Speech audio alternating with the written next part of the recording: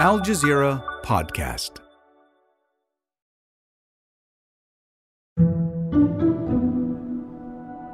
After 70 days of Israel's war on Gaza, even headlines like these fail to capture the devastation. Refugee camp. Witnesses say a number of people, including women, children, and babies, were killed execution-style by Israeli forces.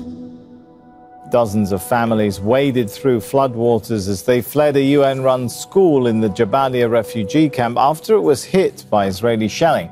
Bodies of a number of displaced Palestinians are seen piled up inside the Shadia Abu Ghazala school. On the other side of Gaza's fence, Jewish Israelis are marking the end of Hanukkah. It's the first major holiday since the October 7th attacks. People are celebrating with family and friends, as well as grieving their losses. And they're discussing a war that's now into its third month and escalating in new ways, while some are confronting their own society. I keep protesting because I want them to know they will not manage to silence me. So among Israelis, how much support does the war have?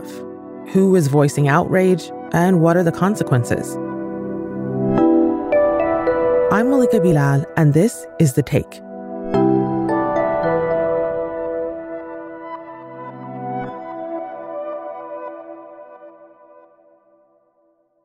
This episode started when an Israeli woman named Gaia reached out to us.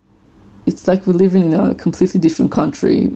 A person who supports the war can go to work and say that he wants to kill the people of Gaza and can say racial slurs against Palestinians freely, pretty much. But I can't stand with a sign against the war.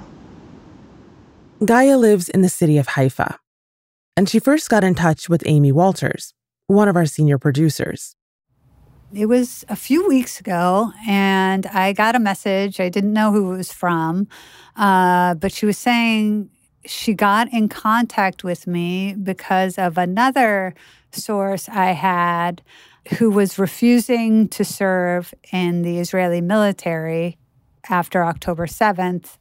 And when she first reached out to me, I wasn't really sure what she was going to say, but it sounded like she had a story, and it was something that she really wanted to get out. They talked for a while, but it was hard for Gaia to find a safe space to do a longer interview. So we came up with another solution. Hi, Gaia. My name is Malika Bilal. I'm the host of The Take. And we really appreciate you doing this interview with us via voice notes. We appreciate you talking to us. Could you introduce yourself to us?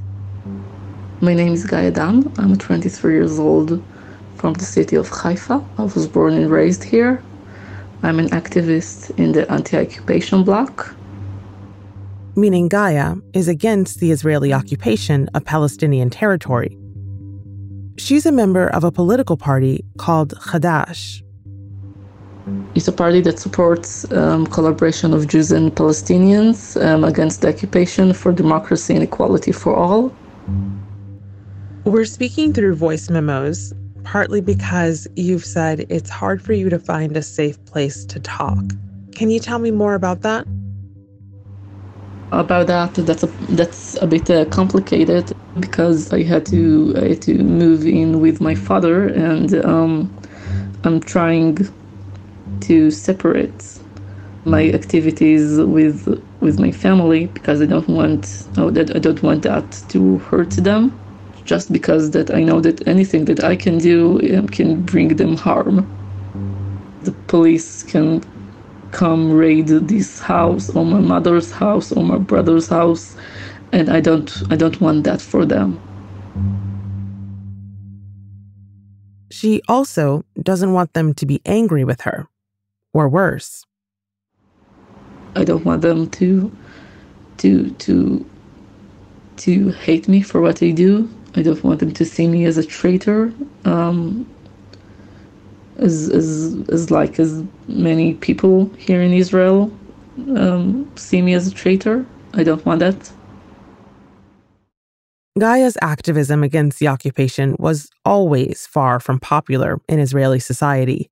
But since October 7th, things have gotten more sensitive than ever, she says.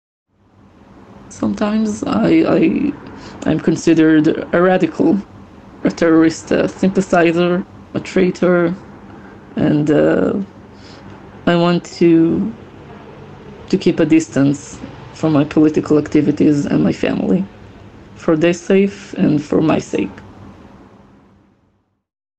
See, Gaya's been arrested. You first reached out because you wanted to share your story. It was the story of what happened to you after a protest in the city of Haifa in October, where you were knocked on the pavement, dragged, and shouted at by Israeli police. What do you remember most about that day? This protest was different from other protests because it was far more violent. I've been arrested before. I've been beaten up before by police officers, but nothing like that. One of the police officers that pushed me to the ground was an older police officer. I won't say his name, but I know his name because we already knew each other. He already knows me. While I was being on the floor, on the pavement, and I was being dragged towards the police car, he lifted me to my legs and pressed his body against me, and then he whispered to my ear, "Do you remember me? I was waiting for you."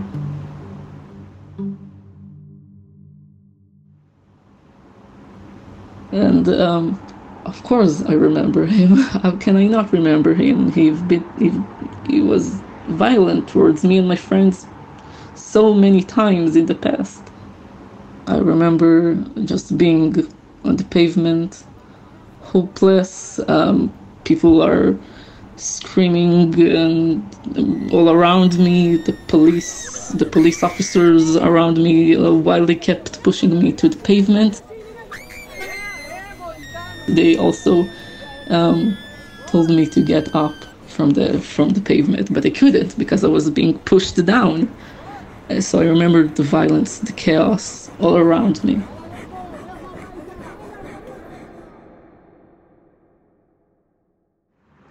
Another thing that I don't think that I'll ever be able to forget is that we were waiting for the interrogation, and the cops that were there to guard us, they sang songs about destroying Gaza and about killing the people of Gaza. And I don't think I'll ever be able to forget that. Israel's war in Gaza has killed some 19,000 Palestinians, including thousands of children. And as of today, Friday, December 15th, the Israeli army has reported 115 soldiers killed. There's no end to the violence in sight. I will be arrested again. I just know it. It's unavoidable for me. The violence. I'm scared for this country. I am scared that they will raid the home that I'm currently staying at in the middle of the night or in the middle of the day, and they'll arrest me for who knows how much time. And I say that as a Jewish citizen. It's like you can only imagine the lives of the Palestinians. And in feeling that way, Gaya is mostly alone. Her thoughts and views aren't aligned with the overwhelming majority in her society. In survey after survey that we've seen over the course of the last several weeks, public opinion is very broadly supporting the military and all their activities right now. There is a high amount of trust that's been According to some polling from Tel Aviv University, most Jewish Israelis surveyed believe the Israeli military's use of firepower in Gaza is appropriate or not enough. Less than 2% believe that it's too much. Niels Adler, a freelance journalist working for Al Jazeera, got to Israel shortly after October 7th, and he told us what that support looked like. Along the motorway from Tel Aviv to Jerusalem, just a few days after October 7th, there was an Israeli flag on every single lamppost. So there was a huge swell in kind of nationalist fervor, and everyone talked about October 7th with me with a huge amount of emotion and anger, and there was a real palpable sense that something had changed dramatically, like Israeli society would never be the same again.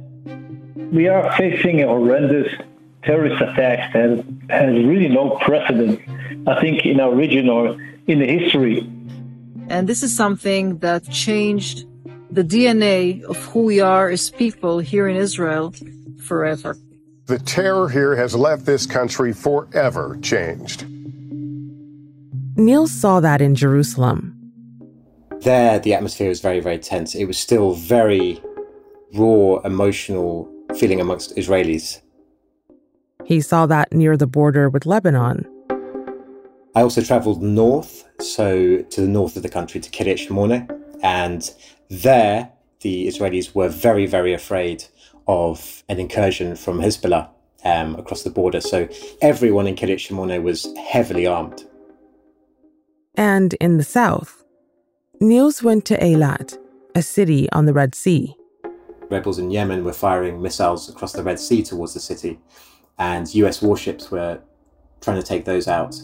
And Israeli military planes would scramble to shoot those down as well. So there was a much more of a kind of regional tension. And then there was Ashkelon.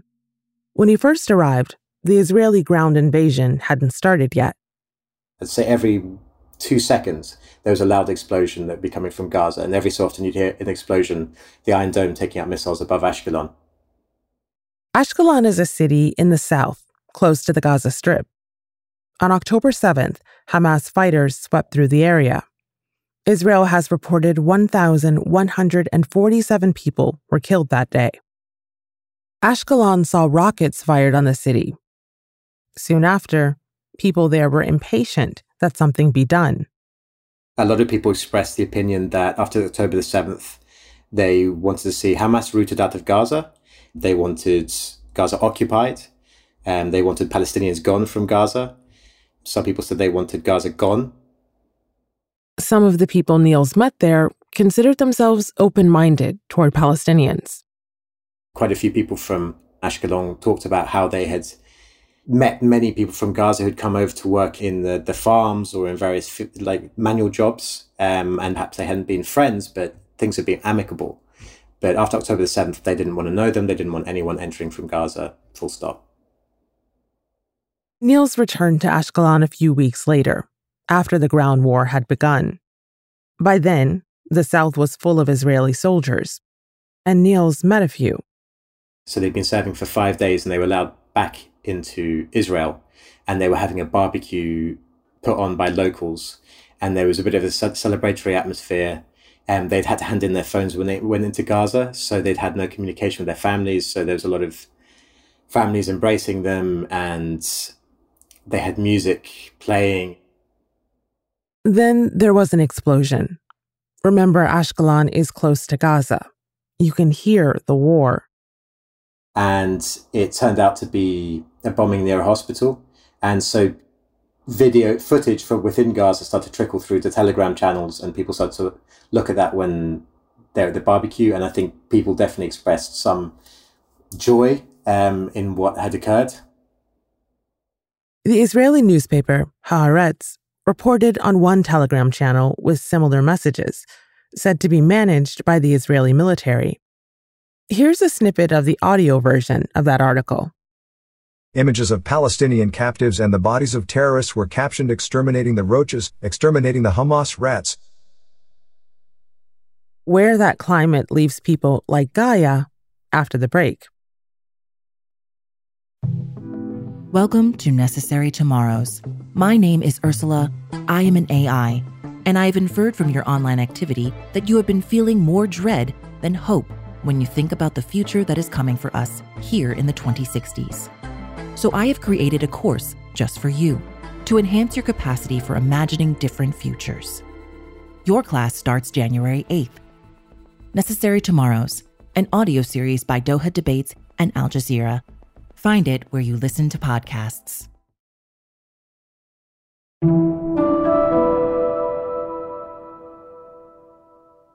So, Gaia, you are 23 now, and in the past, you say you were a Zionist for a really long time. And when you were 18, you were in the Israeli military in the artillery division. Now, that's a long way from where you are now, against this war in Gaza and calling for a ceasefire. When and how did that shift happen for you? I got drafted a month after finishing high school. I realized very quickly this is not for me. I heard enough of the units, soldiers saying how much they want to perform arrests in the West Bank, or how much they can't wait to use their guns on Palestinians. I got transformed to an office job, and after a year and 4 months, I pretty much I escaped illegally.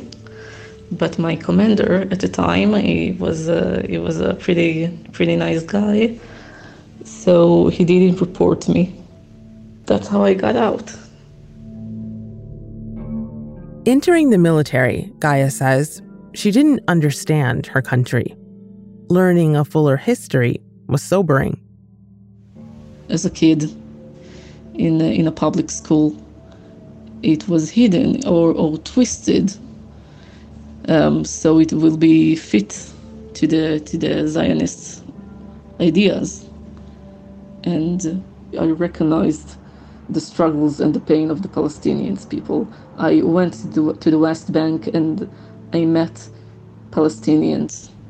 The narrative of the Israelis and the narrative of the Palestinians are not against each other, they complete each other. When Gaia first reached out to us, it wasn't just her arrest she was upset about.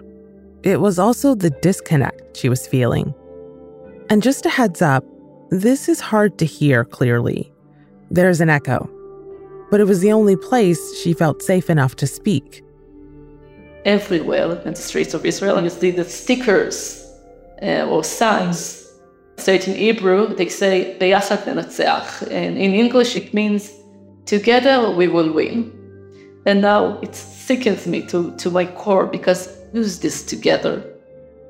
Because the fact is that we already lost the war. Israel already lost the war. There is no winners. It's not just a corny saying that says there is no winners in war. It's very true, and it's very true to this particular war. Because in this war we already lost. The people that died because of Hamas brutality will not be back. They died. And what we do right now is a revenge. We lost.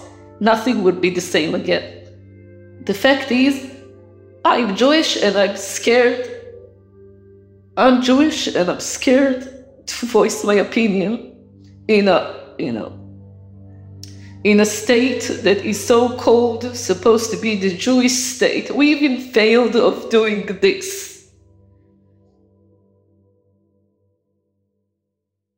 Now, she says, it's worse. Things have gotten really, really bad, really, really fast. Many people are too afraid to speak up and to act. Eventually, these cops wanted to silence us and to scare us, and they did it successfully, because some people are too scared to even leave their house. Things have gotten worse in Gaza, and things have gotten worse in the West Bank, and things have gotten worse here. Some people say they have sobered up, Once they supported peaceful solutions, and now they don't want to do that anymore. Do you feel scared right now? I am scared because maybe I'm ruining my future right now by even talking to you. But I will not know it till it will be too late for that. You're planning more protests for this weekend. Will they make a difference? Yes, I keep organizing protests because it's not that easy to silence me. We want them to see there are other ways, there are other possibilities for the Israeli side, for the government. For them, the war will be over. There will be no person alive in Gaza.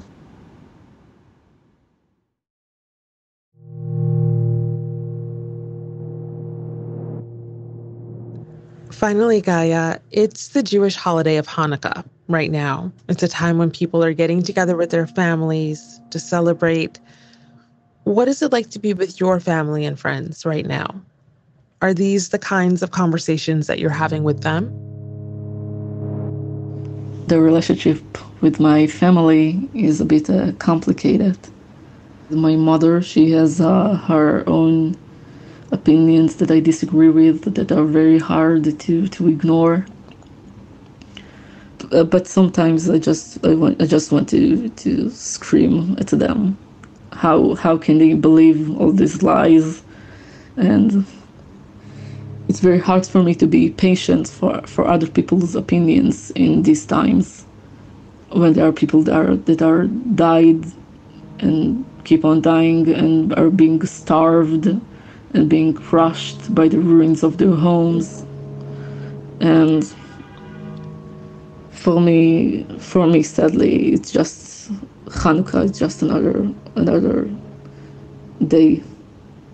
Right now, I don't really have much time to celebrate. I don't have what I want to celebrate. I don't want to celebrate anything. There isn't anything to celebrate.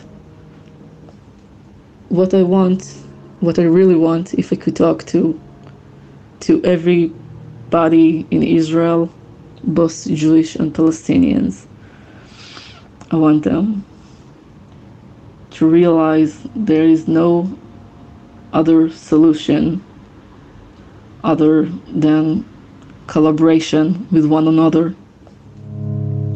And if anybody hear me right now, I hope you can continue to fight for us, the Palestinians and the Jewish people. Don't give up on us.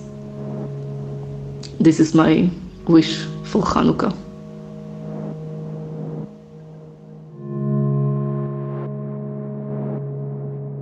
And that's The Take.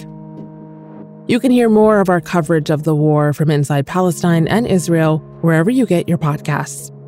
Just look for The Take by Al Jazeera. This episode was produced by Amy Walters and Faranisa Campana, with Ashish Malhotra, Chloe K. Lee, David Enders, Khalid Sultan, Miranda Lynn, Nagin Oliai, Sariyat Khalili, Sonia Bagat, Zaina Bazar, and me, Malika Bilal. Alex Roldan is our sound designer. Alexandra Locke is The Take's executive producer, and Nate Alvarez is Al Jazeera's head of audio. We'll be back.